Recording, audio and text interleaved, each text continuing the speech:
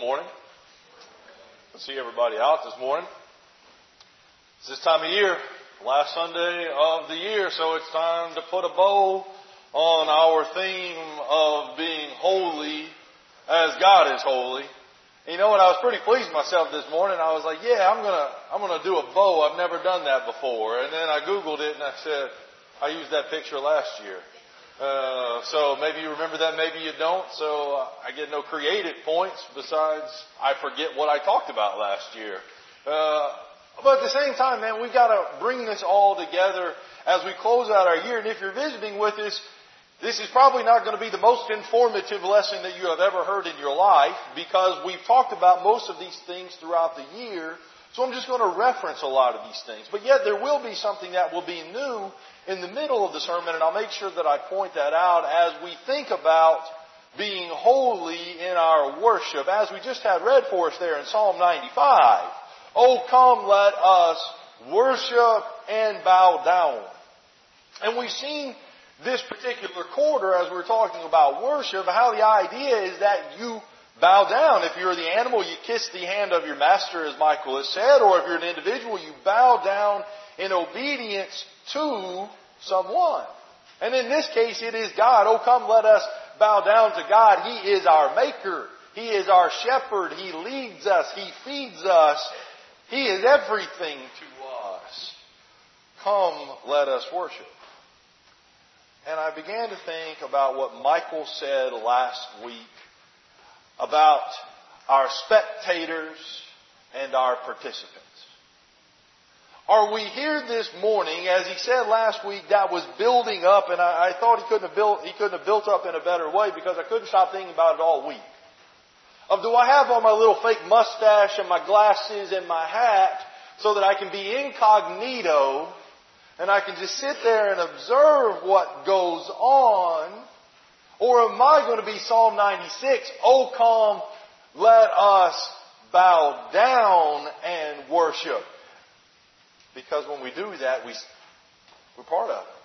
I want you to think about Shadrach, Meshach, Abednego. The command of the king is when you hear the trumpets play and you hear all of the music and you see the statue to King Nebuchadnezzar, all of you bow down. And 3 of them did not bow down. Because they would not worship the king. They would only worship God. They even had another chance in the king's private area to just bow down in front of me and everything will be okay. And they still stood. I wonder how many times people, they even participate in the activities. As we said last week, take the cracker, we sing, but yet we're just doing it just to get somebody off our back. Could be King Nebuchadnezzar, could be mom, could be dad, could be spouse, could be boyfriend, girlfriend, it could be a list of whoever, it might even be my children. And I'm participating, but I'm not giving true worship. And so I thought about this. If I've been a participant from January until now, can I even find the theme verse? I might could tell you what the theme verse is, right? Be holy for I am holy. Now here's the question. Where would I show that to somebody? I would hope that you would know that it is in 1 Peter chapter 1, verse 17. We've said that a lot. But yet I thought, man, how many times have I just sat there and it's just gone right over my head that I couldn't even tell anybody else about that? Or where I started to get a little pricked in the heart about am I a participant or a spectator was when I said, well, can I even remember 4 sermons from this year? I began to think, well, that might be an indictment on Michael or myself if I can't remember four sermons. But at the same time, I really had to sit there and think for a while before I got 4 that weren't in the same quarter. Because there were parts of the year that really stuck out to me personally, and I imagine that's the case with you as well. But maybe there are at least just 4 things or 4 principles that you remember from the year. So one of the things that I remembered was in quarter 1 where we were talking about be holy, for I am holy. God is holy. And that whole picture from Isaiah about how He is high, He is lifted up, He is exalted on that high mountain. And we understand, man, we and God are not equals at all. But yet He's given me a chance to be like Him. Or maybe you remembered Michael talking about holification. I think he even mentioned it last week. But the reason that sticks out to me is because that's not a word. And so I remember words that aren't words. And I couldn't get that out. But that process of how one becomes holy, how someone becomes sanctified, and how we saw all of those things take place. And so maybe you're going to go home and you're going to try to think, man, what are 4 things I remember that weren't talked about today, or weren't talked about last week? And that might give me a little bit more of an indication of how participatory am I really in my worship. Not necessarily because we don't all have the same mental capabilities of remembrance, etc. But you know how much you got out of it by how much you put into it. We talk about that all the time, don't we? I'm not getting anything out of church. And my always question is, what are you putting into it? Because so often that talks about that. So we're going to be holy in our worship as we see. This morning I want to talk about 2 things that we talked about a lot during the year, and then we're going to wrap it up. I want to begin by talking about true worship versus vain worship. Now you say, Wes, that's what you've been talking about. I want you to go to John chapter 4. And this was a passage that we used a lot this year. And it comes in that conversation where Jesus is coming back from Jerusalem and He's on His way back up to Galilee. And He takes the shorter route through Samaria, but the unusual route. The Jews normally didn't go there. They normally didn't have any dealings or any passings with the Samaritans. But Jesus goes this route. And while He's there at this well, this Samaritan woman speaks to Him. And He talks to her. And He offers her water, for which she will never thirst. And like, give me this water. And then she finds out that He is a prophet. And once she finds out that He is a prophet, she begins to ask Him questions about, you say that we should worship on this mountain. That would be down in Jerusalem. But our fathers say we should worship here in Gerizim. And again, we've got to go to some place to worship God. Which one is it? And I want you to notice God's response, or Jesus' response, who is God, in verse 21. Woman, believe me, the hour is coming when neither on this mountain nor in Jerusalem will you worship the Father. You worship currently what you do not know. We worship what we know.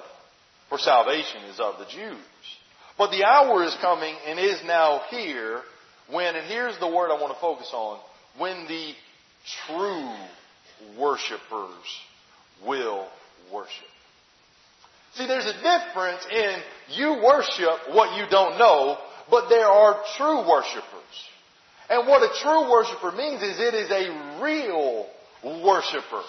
It is the genuine worshiper. And he goes on to say that the Father is seeking such people to worship Him. I want you to think about that for a second. God is out looking actively for people to really bow down before Him. Normally we think about Him sitting up on his throne, just kind of waiting to see, is anyone going to come today? Is anyone going to need me today? When the picture seems to me, He's out looking and He's out calling and He's out talking and saying, will you bow down before me? Or as we saw in Psalm 96, or will you harden your hearts as they did, the children of Israel in the rebellion, when they were going through and He'd given them food and He'd given them water and He'd done all this stuff for them. They hardened their hearts and they wouldn't come and bow. They wouldn't worship Him. They wouldn't obey His voice. He said, I'm done with that generation. You're all dead to me. And they're dead. After a total of 40 years, they were all left for dead. They didn't give Him real worship. And guess what? They were worshiping all the time.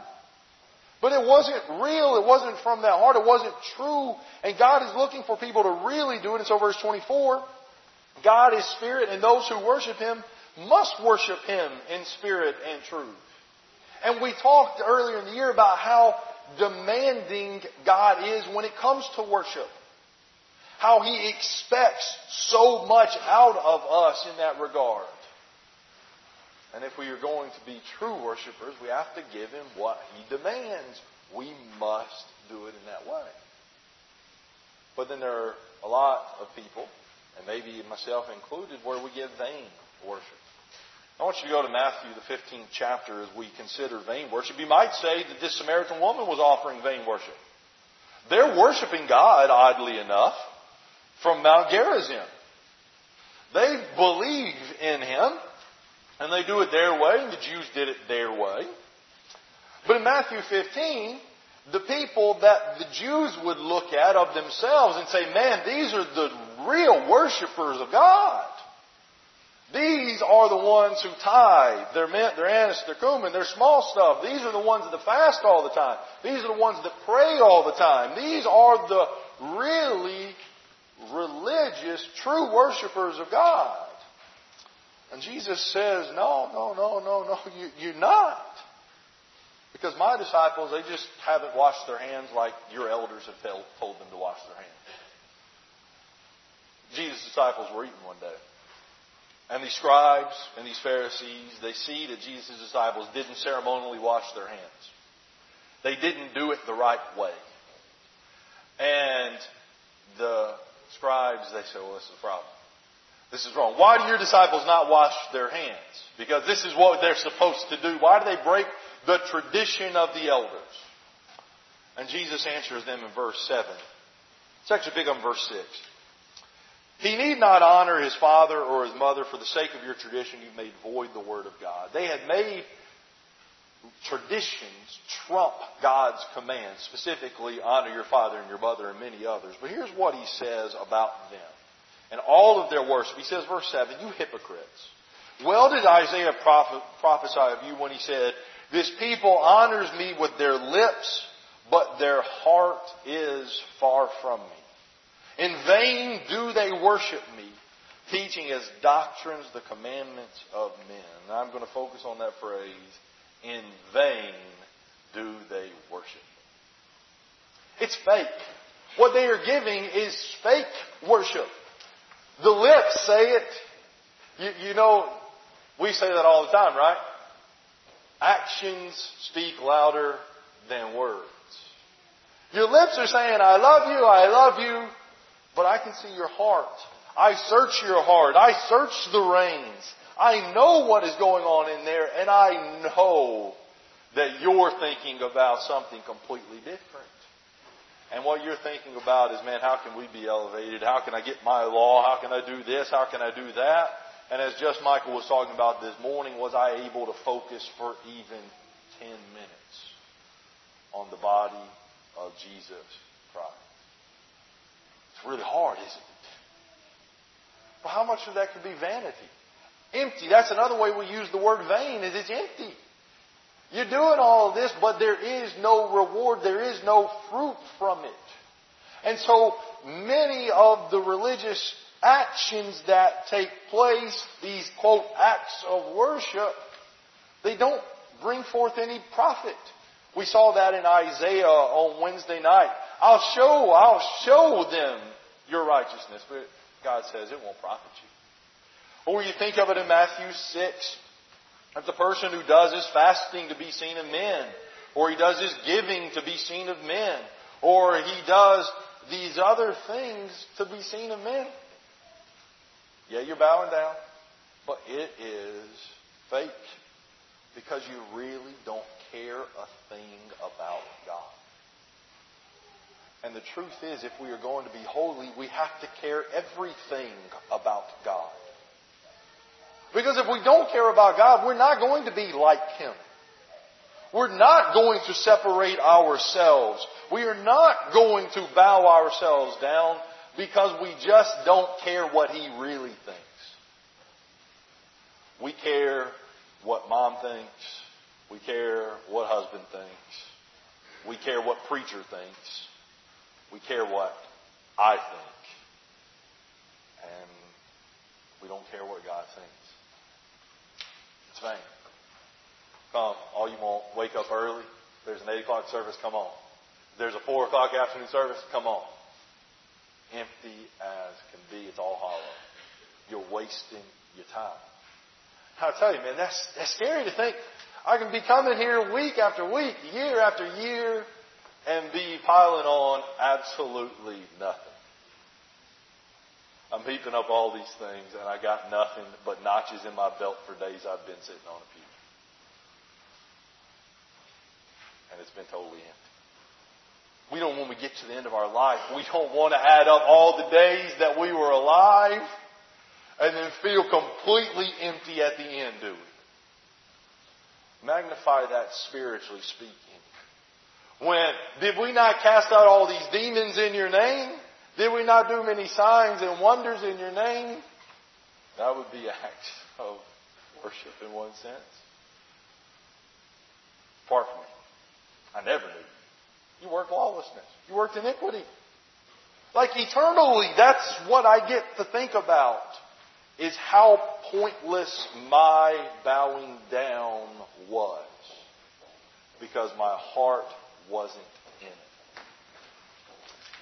But we also learn, and this gets us to the second thing that we want to talk about. As we saw back in John chapter 4, God is spirit, and those who worship Him must worship Him in spirit and truth. And we talked about that, how it has to be with the heart. Their heart is far from me. It's not there. They're doing all the right things, but not with the right motives. The heart is not there. And we see of the Corinthians who gave of themselves, and they gave from their heart willingly and cheerfully. They gave. That's a good thing to do. It's right to do because the heart was there. We also talked about how worship needs to be with emotion. And I want you to think about that in Colossians chapter 3.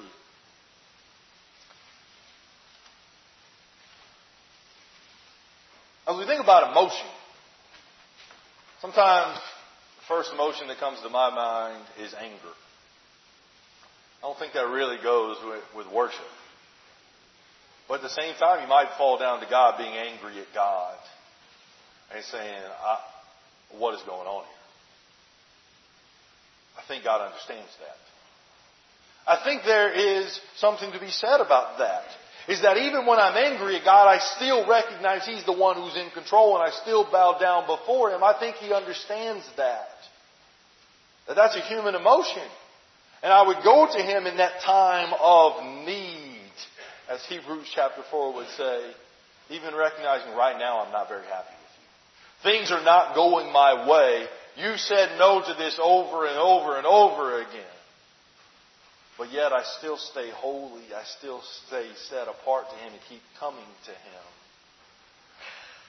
But there are other times it's easy to have emotion. I want you to see there in verse 16. Of let the word of Christ dwell in you richly, teaching and admonishing one another in all wisdom, singing songs and hymns and spiritual songs. Sing! But He doesn't say just sing. There's another part of the command we don't talk about very often.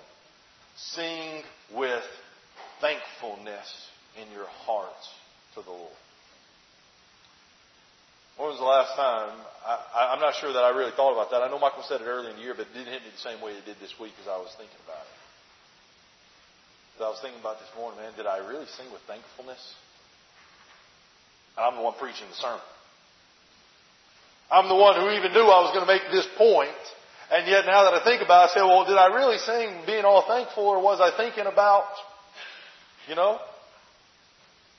It's very complicated. God really expects our real intent and real focus. And what He wants to be thankful for. And that's just in that. That's not to mention prayer and other things. But it just goes to show that, man, things aren't as simple as we like to make them out to be. We see that the truth side of things, the spirit side, I've got the heart, I've got the emotion, But it's got to match the true thing I'm supposed to do. The right, quote, mountain to worship on. The right place. And as Michael pointed out in John 1, the truth is only in Jesus. John chapter 1. The Word came and dwelt among us, and we beheld His glory. And He was full of grace and truth. Or as Paul says to the Ephesians, if you have learned the truth that is in Christ Jesus, Ephesians chapter 4. Like, that's the only place truth really is. Everyone else is a fake. Everyone else is a phony. The truth is in Jesus, and so how do we find out what the truth is? Scripture, right? 2 Timothy 3. All Scripture, all the sacred writings of God are inspired of God. They are breathed out by God. They are given directly from God. And they're profitable for teaching, for doctrine, for reproof, for correction and righteousness. So that why? The man of God may be complete, thoroughly equipped, lacking nothing. Like, if you want to know what you need to do and what the right worship is, it's in Scripture. It's been written down for us, and it's up to us to make the match of the heart with the action. It's not up to us to make the action and then the heart, or make the heart and then make an action meet it. It's what does God want me to do, and I make my heart what He wants it to be. That's what we call being moldable. That's what we call being fashionable. And how many times does God use, especially in the Old Testament, His people and individuals as clay? They're moldable. Children are moldable. They are impressionable until a certain age. And then they start getting hard-hearted, going back to that Psalm 96. Hard-hearted. You get hard. You don't become as moldable to what God wants me to do anymore, but yet I'm still going to go. I'm still going to worship. But I'm still going to do it my way. And you know, again, my saying, and I'll say it again, you can do it your own way if it's done just how I say. That's really the way God feels about it. You can do it your way if it's exactly the way. Your ways are not my ways. We saw that in Psalm 95. They didn't know my ways, is what the Lord said. And that's on me to get to know what God wants. Yeah, it's up to Michael, and yeah, it's up to me as we teach and as we preach. But when you stand before God, you can be like, well, my preacher didn't tell me that. Well, God's going to say, you had the book. So this gets me back to my participation and spectator business. It blows my mind in this day and age how few people actually bring a Bible to church. I'm not just talking about here. I'm talking about anywhere I go. Yeah, we've got it on our phones. Yeah, we've got it on our tablets. I'm all good for all those, right? You all know I like all those devices. How many people just show up? Oh, I just happen to have my phone on my Bible. Oh, it'll work out. It'll be nice. Like, I came to spectate. I didn't have any intention of opening up my scriptures. I had all the intention to come in, marking a spot in the pew. I'll listen. I'm good to go. It's a dangerous, dangerous, dangerous concept when you just sit back. Now here's the new part. I think there is more in John chapter 4 of the Spirit and truth than just the right heart and the right action. And it goes back to her original question. On which mountain should we worship? And what I would like to suggest, and what I believe is also included in this idea of spirit, is that the real sacrifices will no longer be animals. It will no longer be lambs, bulls, calves, all of that. But it will be 1 Peter chapter 2 and verse 5. I want you to turn there. In 1 Peter chapter 2 and verse 5, Peter tells these Christians that you yourselves, like living stones. Jesus was a living stone that was rejected by men, but yet he was chosen and precious before God. He says, you're kind of like that. You yourselves, like living stones, are being built up as a spiritual house. He's saying, you're not a real temple, you're a spiritual temple. To be a holy priesthood, to offer spiritual sacrifices acceptable to God through Jesus Christ. When she asked the question, which mountain? Jesus says the hour is here and is coming when we'll neither worship in Jerusalem or here. God's worshiping people to worship Him in spirit with spiritual sacrifices. As a holy priesthood, not just the Levitical priesthood, but everyone. And in that spiritual temple, that house not made with hands. That's part of the Spirit, I believe he's saying, on top of the real place. And you would see things in Hebrews chapter 13 about the fruit of the lips and the giving of the alms. Such sacrifices are pleasing to God. It says there in verse 16 of Hebrews 13. I want you to think about this true side of things. I want you to stay there in the book of Hebrews. And in Hebrews, the 8th chapter, as we're learning about the sacrifice that Jesus offered, would you say that was a physical sacrifice? He gave His physical body, didn't He? But it was spiritual implications. It was very much in this. And so notice what is said in chapter 8 and verse 1. Now the point is, what we're saying, is that we have such a high priest who is seated at the right hand of the throne of the majesty in heaven. Our high priest, Jesus Christ, is seated at the throne of God. It's pretty sweet, right? That's in heaven. Now notice what he says in verse 2. He is a minister where? In the holy place. Or in the holy places. And here's our word, in the true tent. Or the true tabernacle that the Lord set up, not man. What we're going to see here in chapter 8 and chapter 9 is that real worship takes place in the real holy place. And where that is in heaven. Is that you and me, as we offer our spiritual sacrifices, we are actually offering sacrifices in the holy place. So you say, Wes, that's kind of crazy. Well, let me explain it from chapter 9. Look at chapter 9, verses 1 and 2. As he uses the temple or the tabernacle as the thing. So in that tabernacle, you had the most holy place. And you had the holy place. The holy place, only the priest could go in. The most holy place, only the high priest could go in. And there was a veil that separated the two. And in that, we learn from verse 2 there, that I want you to notice a phrase in verse 1 actually. Now, even the first covenant had regulations for worship. There's our key word. This is all about worship.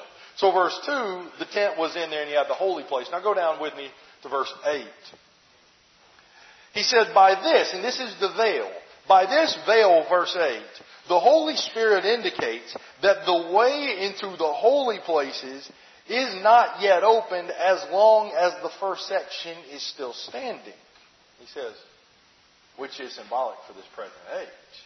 Like, you remember what happened when Jesus died on the cross? What happened with that veil? It was rent from top to bottom. Symbolizing now the real holy place is open for entrance. That veil said, no, this is a copy.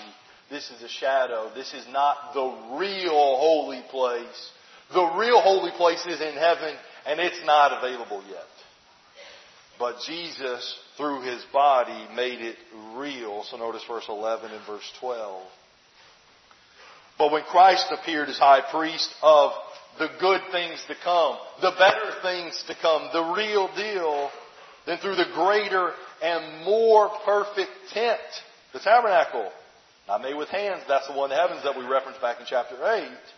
He entered once for all into where? The holy places. Not by the means of blood of bulls and goats, but of His own. He's in the real holy place. That's what He's saying.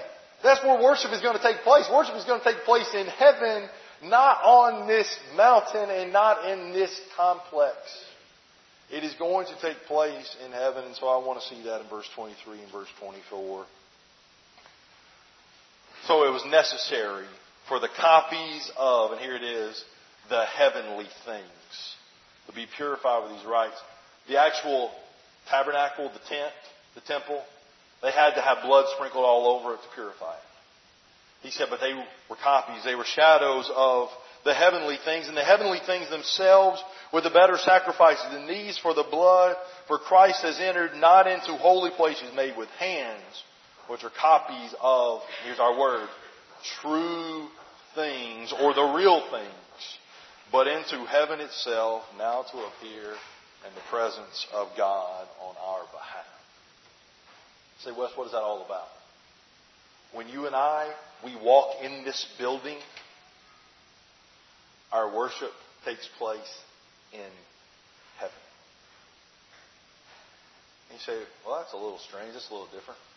Well, it's all over the place in the Bible. I'll turn your attention to one passage, Ephesians chapter 2. God, being rich in mercy in the love in which He loved us, He has raised us up, and He has seated us with Christ Jesus. And the phrase in verse 6 is, He has seated us with Christ Jesus. Where? In the heavenly places. Is that you and me, if we're going to offer God the worship that He really wants, it is not down here. It is up there.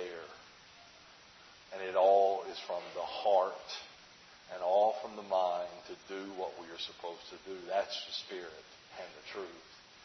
And the thought that you and me, we are counted worthy and holy enough to go into the presence of God, and that should give us another appreciation for how special it is that we are allowed to worship this God. It's not just that He wants us to, but that He lets us. Man, how generous of Him to let us into His courts and to invite us there. And so if we're going to be holy, we have to be holy, He says, for I am holy. And that's going to be that special relationship that we have with Him as children, as priests, as sons. Beautiful. But it requires me to be holy and separate to Him. It requires me to be holy and separate to Him even when I have weaknesses, even when I'm struggling with things. I'm not going to give up.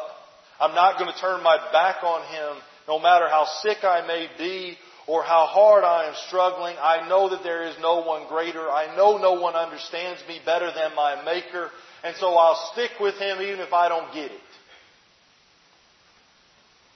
Or when things are going really great and I'm progressing and I'm getting stronger and I'm getting better and I start relying on myself a little bit too much and I keep forgetting about how I got here was because of Him. And in those times when I'm doing really well, I can do all things through Christ who strengthens me. How His strength is made perfect in my weakness, and my strength just proves, man, what He can do with the weakest of people when I start doing well. But if any man boasts, I'm going to boast in the Lord, Paul said. And because of that, man, we just can't help but be grateful and bow down and worship. It is the natural response of when we understand how great God is that we just fall. But yet, we're human. We are stubborn. And we don't like to fall. We don't like to do it anyone else's way. But our God is worthy of us surrendering all to Him. This morning has not been a lesson about how to become a Christian. But maybe you're ready. And you're ready to become a Christian. You're ready to be baptized into Jesus for the forgiveness of your sins.